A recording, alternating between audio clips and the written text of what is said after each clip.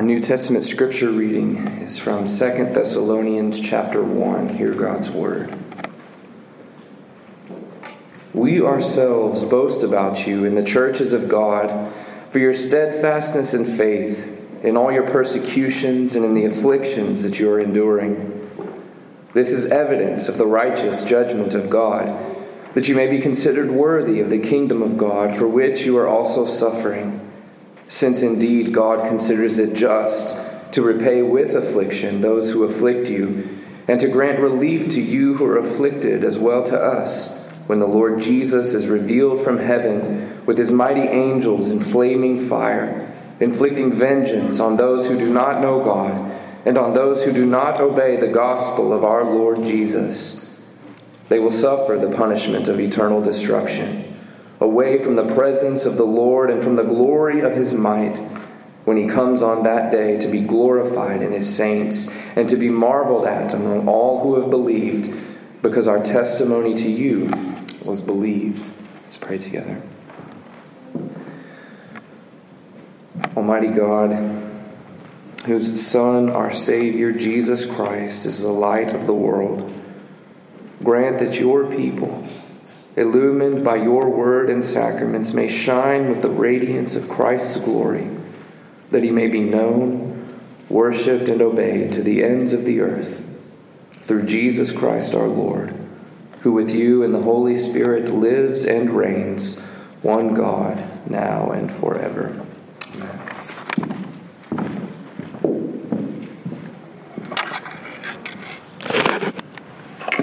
Well, may the grace and peace of the Lord Jesus Christ be with you all. I invite you to turn in your Bible to the book of Nahum in the Old Testament, and we will be in chapter 2 this evening. If you don't feel comfortable spending the next 10 minutes looking for Nahum, just look in the worship order and you will find the sermon text printed there for you. Nahum chapter 2. We began our series on Nahum last week. It's a follow-up to the series we did on the book of Jonah. And we wanted to see the end of the story. We saw what God did to Nineveh in the time of Jonah and how God showed mercy and grace on the city of Nineveh and spared them of his judgment.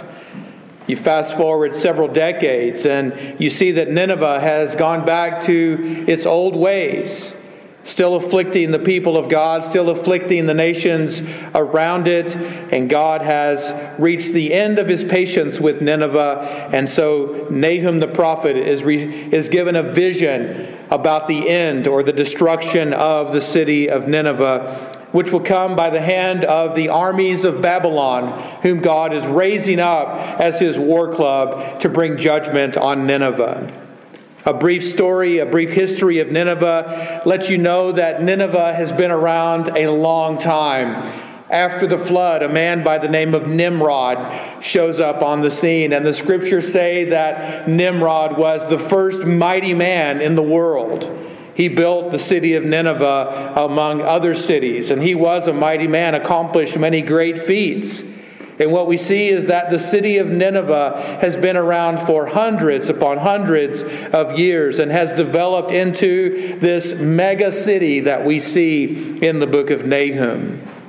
I want to remind you that last week as we entered into Nahum, we tried to point out that this book contains two major themes. One is the compassion of God on his people. The other is the severity of God on the enemies of his people.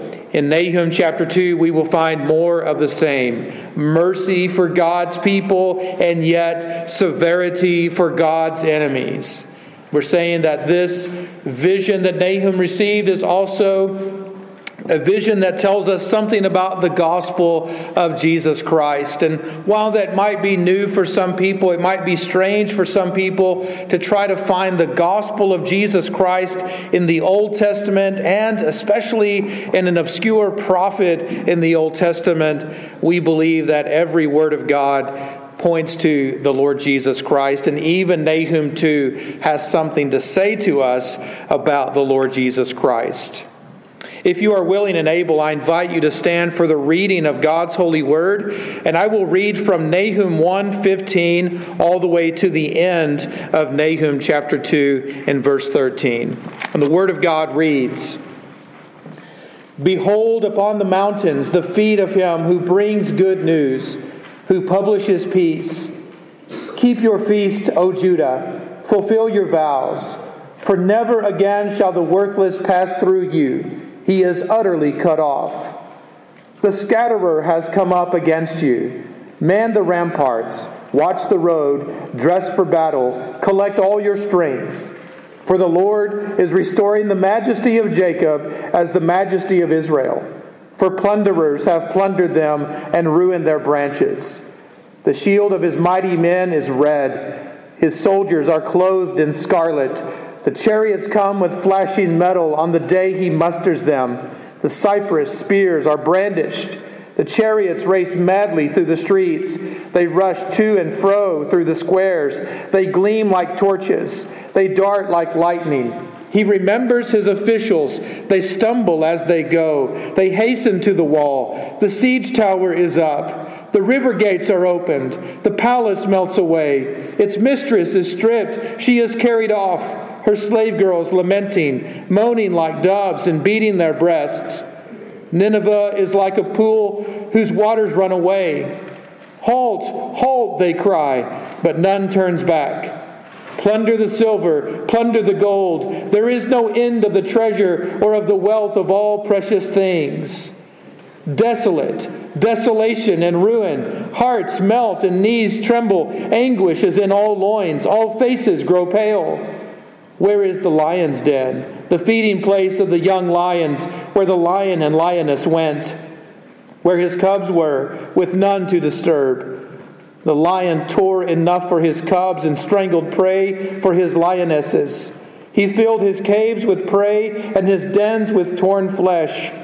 Behold, I am against you, declares the Lord of hosts, and I will burn your chariots in smoke, and the sword shall devour your young lions. I will cut off all your prey from the earth, and the voice of your messengers shall no longer be heard." And this is the word of the Lord. May God add his blessings to the reading, the hearing, and the preaching of his word. And all the church says, you may be seated.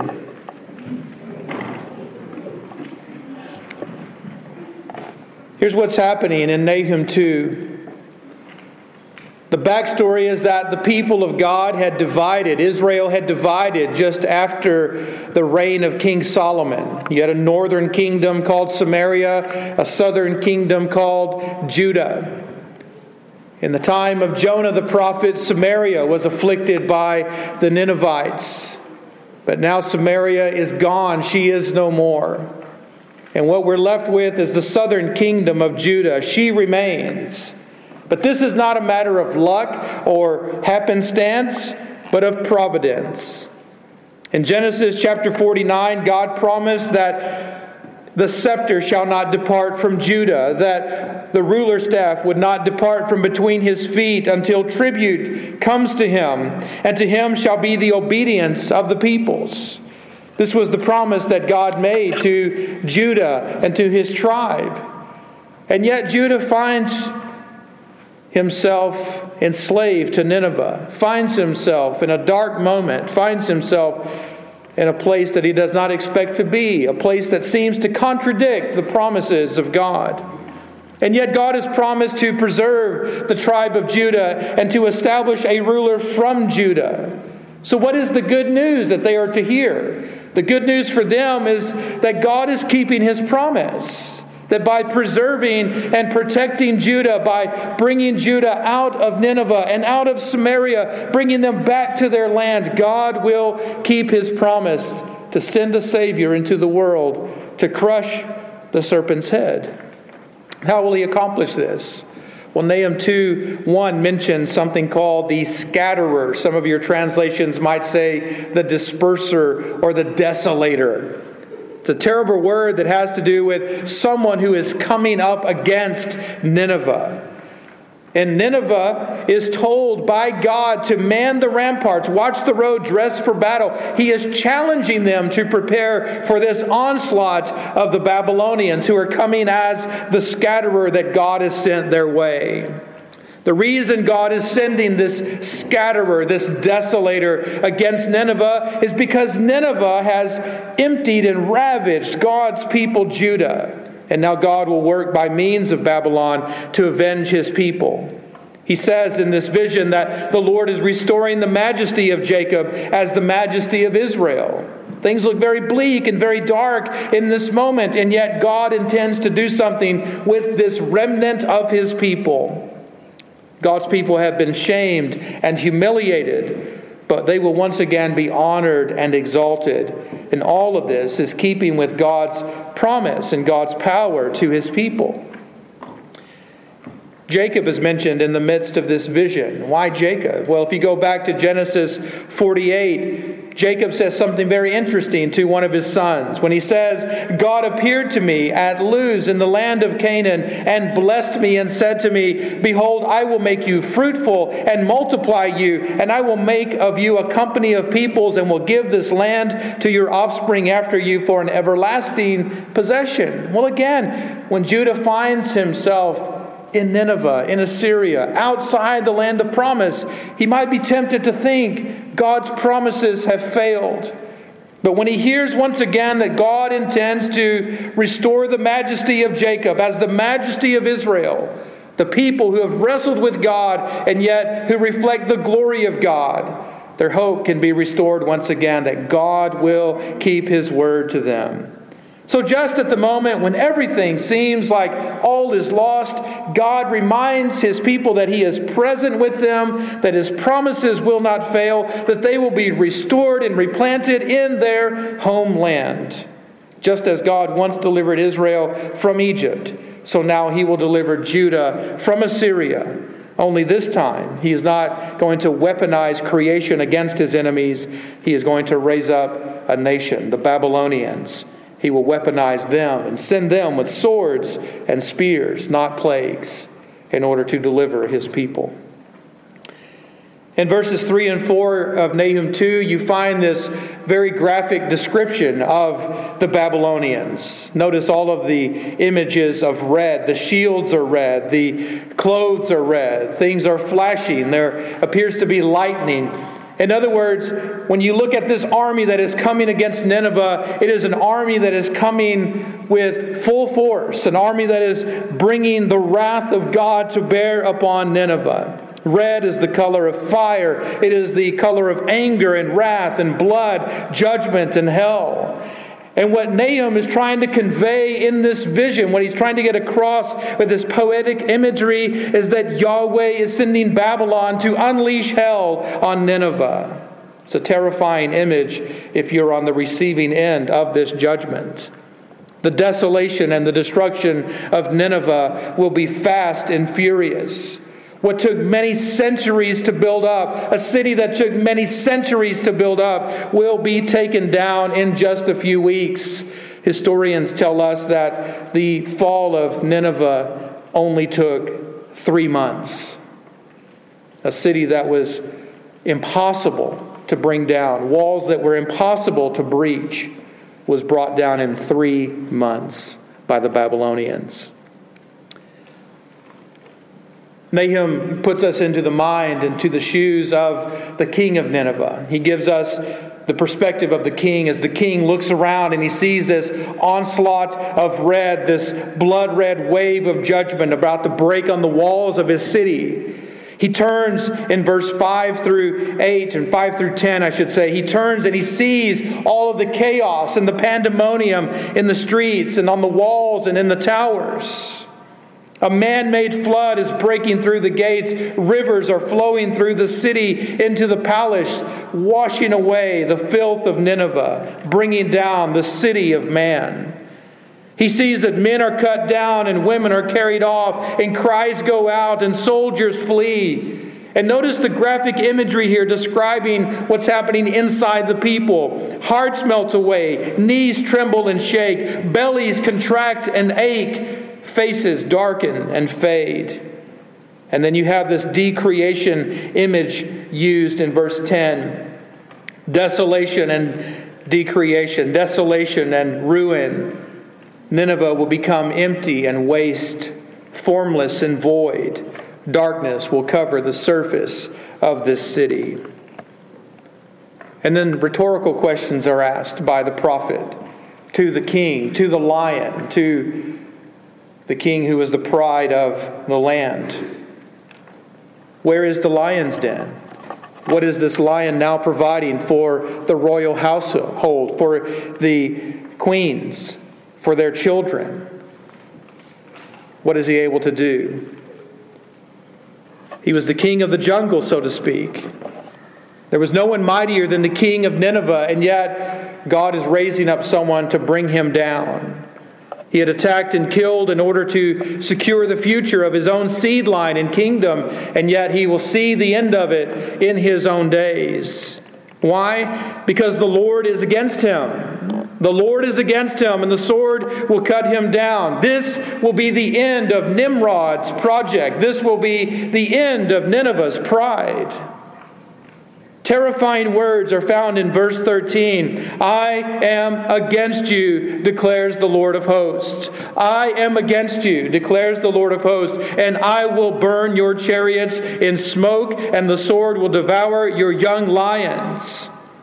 Three other times in the book of Nineveh, this phrase cut off is used. It's used in this place. I will cut off your prey from the earth. And three other times it's used, I will cut off. This is a judgment image that God intends to put an end to Nineveh's idolatry, to put an end to Nineveh's violence, to put an end to Nineveh's reign, to put an end to Nineveh. The voices of your messengers shall no longer be heard. No longer will you send out propaganda to the nations around you, declaring how great and mighty and glorious you are. You will be cut off. Your messengers will no longer run and spread your message and your word through the world. All of this is coming to an end. I said that the phrase, I'm against you, is a terrifying phrase. I would encourage you to think for just a moment, if you could put yourself in the shoes of the people of Nineveh. Don't stay there long, but if you could put yourself in their shoes and you heard these words that God is against you. Imagine what it would sound like. You who know and believe the gospel and the promises attached to the gospel, what if the good news was reversed and you heard bad news? If God is against you, who can be for you? If God sets fire to your world, who will put out that fire? This is the message that Nineveh is hearing. It is not good news for the enemies of God. It is bad news for them. But thank God that in Christ you will never hear those words that God is against you. You will never hear God say to you who are in Christ, I am against you. What you hear is that I am for you. And if God is for you, who can be against you? He has given you all things in Christ. And there is nothing in heaven or on earth or under the earth. There is nothing in the past, the present, or the future. There is nothing visible or invisible that could ever cut you off from the love of God that is in Christ Jesus. So we give praise and thanks to God in Christ that we do not hear the words of Nahum the prophet fall on us like bad news, as if we were the enemies of God. They fall on us as good news, for we are in Christ. What is the moral of this story so far? The moral of this story is that there is always a bigger fish. Remember back to Jonah, we said that the symbol of the Ninevites was a fish. That's one reason Jonah spent 3 days and 3 nights in a fish. It was to show him that he was going to be in Nineveh. God is sovereign, and God will put Jonah where he wants him to be. He will spend time in the fish. He will preach God's word inside the fish, the city of Nineveh. There's always a bigger fish. We learned that from Star Wars and Qui-Gon Jinn and the Phantom Menace, don't we? And what's happening here? Babylon comes, and Babylon is a bigger fish, a nastier fish than Nineveh. There's always a bigger fish. In the first reading, in our first trek through Nahum, we see this vision of the destruction of Nineveh by the Babylonians. And here's what I want you to grasp about this. I know the prophets are strange, and I know they can be difficult for us if we don't live with them very long. But here's what I want you to see is the prophets give us a theology of history. In other words, they give us a way of understanding what God is doing in space-time history and how God brings nations up and tears nations down and brings other nations up and tears other nations down so that He can accomplish His purposes in the world. They show us how God and why God judges the nations. Well, this vision is no different. Nineveh really did exist, and God really did send the Babylonians to really and truly judge Nineveh. Nahum really and truly wrote a book about the destruction of Nineveh. But there's more going on than meets the eye. We see here a picture, a symbolic representation of what God does, not just with Nineveh, but with all cities of man. What God does with all enemies who rise up against Him. What God does with the world, the flesh, and the devil. We see that God brings His judgment upon them. Nineveh has plundered Judah. But Judah will be replenished. Judah was emptied, but Judah will then be filled up again. Judah was shamed, but Judah will now be glorified. Judah died, in a manner speaking, and now Judah will live again. This is what's happening in the midst of this book. And if we ended the story right here, right now, again, we would say, wow, that's history. There's a lot of trivial things in there. I don't mean trivial I meant trivia. There's a lot of historical trivia here. And so far, what we've said, most of what we said, could be received by any devout Jew. But that's not the end of the story for us, is it? We want to ask the question, what does this burden have to do with the gospel of Jesus Christ and with us? So again, on the one hand, the vision of Nahum was fulfilled in space-time history in the real, actual destruction of Nineveh and the deliverance of Judah hundreds of years before Jesus came into the world. We're not discrediting that or discounting that. But we're seeing something else in this vision. This vision is fulfilled more fully when God became flesh in Jesus Christ. And so I want to say to you, for the next few minutes, what you are going to see and hear are things that Nahum the prophet likely never saw or heard. And here's why. The Apostle Peter tells us in 1 Peter 1 that concerning this salvation, the prophets who prophesied about the grace that was to be yours searched and inquired carefully, inquiring what person or time the Spirit of Christ in them was indicating when He predicted the sufferings of Christ and the subsequent glories. In other words, Peter tells us that the prophets preached and wrote and saw and said things that they didn't fully understand. They knew that they had something to do with the Christ and His sufferings and His glories, and they poured over their own works trying to figure those things out.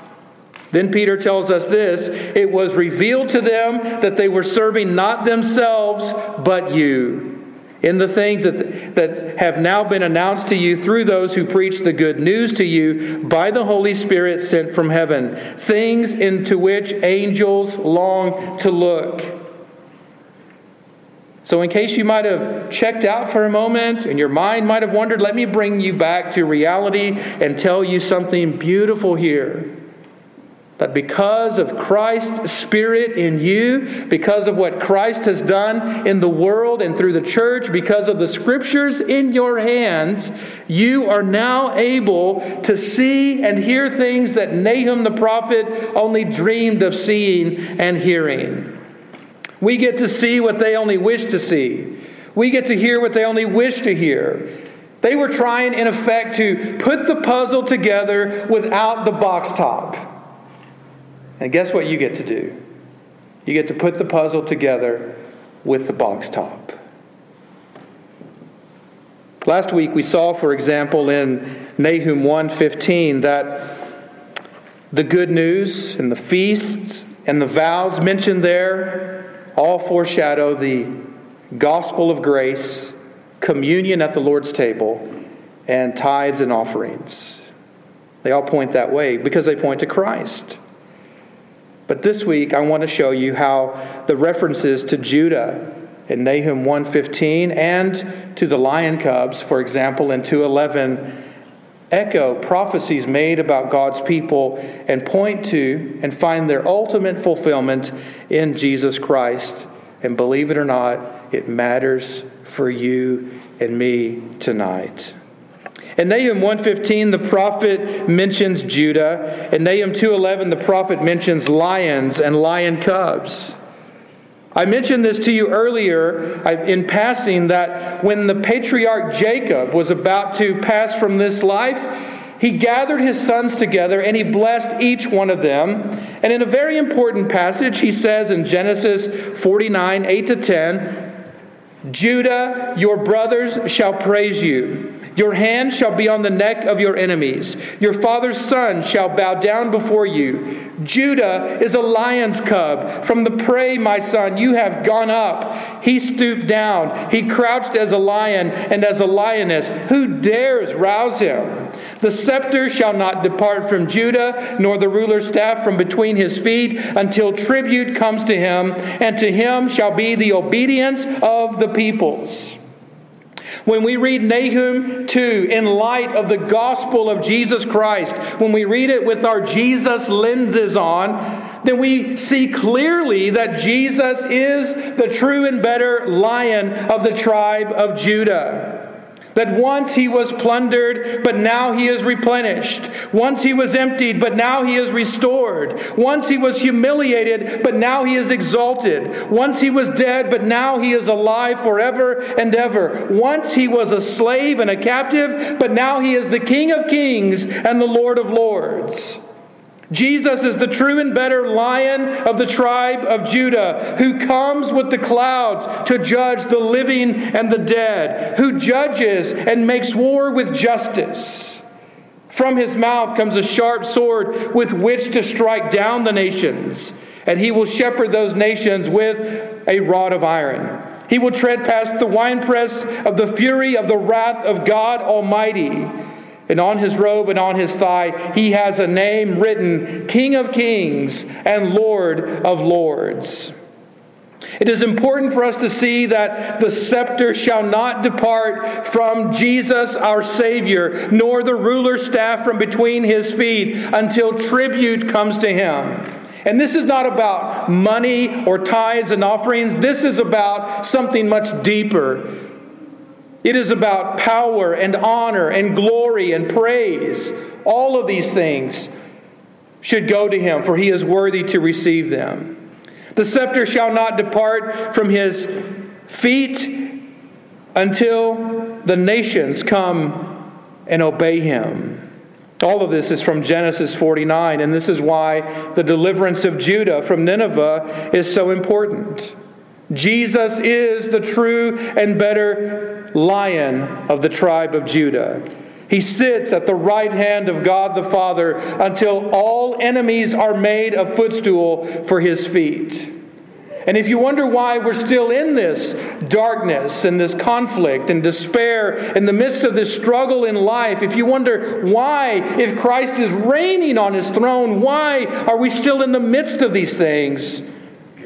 Well, because his enemies are still being conquered one by one throughout space-time history.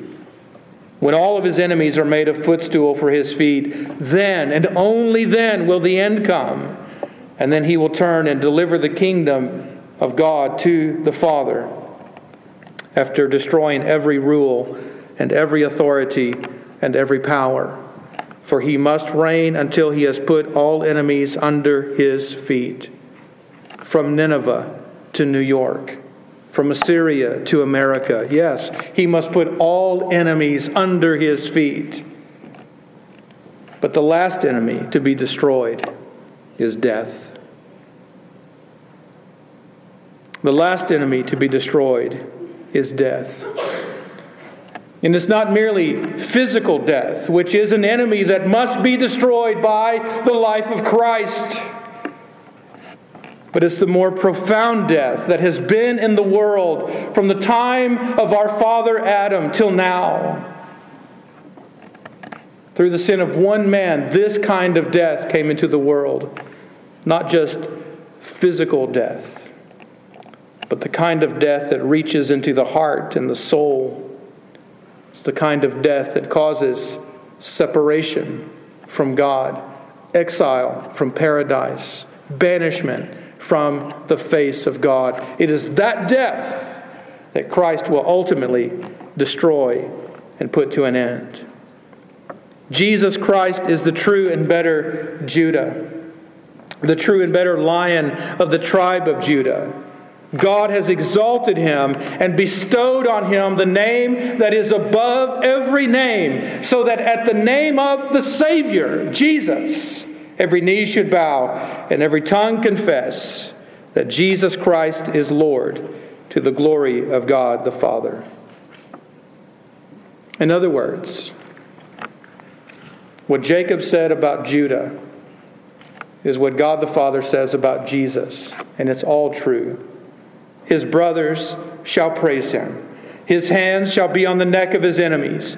His father's son shall bow down before him, just as the Father promised. Now, you know as well as I do, even in this moment, even on this night, we see that things fall apart. Cities are ruined. Nations collapse. The world fades away. But the word of our God stands forever. And so we are exhorted in the Scriptures, weep no more. For behold, the Lion of the tribe of Judah has conquered. And what has he conquered? He has conquered the world, the flesh, and the devil. In fact, the reason he came was to destroy the works of the devil. And one of those works being not only sin in us, but the fear of death over us. Jesus has come as a scatterer to his enemies. He will disperse and destroy and scatter those who oppose him. But he has come as a gatherer to his friends. His Spirit goes throughout the world, gathering his people, bringing them together into one flock under one shepherd, gathering his people, bringing them into one church under the Christ, gathering his people, bringing them into one kingdom under one king. He is a scatterer to his enemies. He is a gatherer to his friends. So what shall we say in response to all of these things? Do not say to yourselves, this has nothing to do with me. I don't live in the time of Nineveh. I don't live among the people of Judah. No, what you should say to yourselves is, what does this have to do with my life? How shall I now live? And the Apostle Peter gives us a set of exhortations to encourage us. Here's how we must live in light of these gospel truths. Humble yourselves under the mighty hand of God, so that at the proper time he may exalt you. Cast all of your anxieties on the Lord, because he cares for you. Be sober-minded. Be watchful. Your adversary, the devil, prowls around like a roaring lion, seeking someone to devour. Don't let it be you. Don't let it be the people around you. Resist him. Stand firm in the faith. And after you have suffered a little while, after you've struggled for a little while, the God of all grace, who has called you to his eternal glory in Christ, will himself restore, confirm, strengthen, and establish you. To him be the dominion forever and ever. Amen. In a nutshell, I want you to know that what God did for Judah in the time of Nineveh, God will do for you, and he will do for his church in our time. What God did for Judah In the midst of his struggle and suffering, God will do for you in the midst of your struggle and suffering, and he will do it for the sake of his Son, Jesus Christ. He has come to be our deliverer, and in him we find refuge, we find shelter, we find help in our time of need. Let us pray together. Almighty God, whose compassions fail not, and whose loving kindness reaches unto the world's end, we give you humble thanks for opening nations to the light of your truth, for making paths in the deep waters and highways in the desert, and for planting Christ's church in all the earth. Grant, O God, that all people everywhere may seek after you and find you. Bring the nations into your Son's church.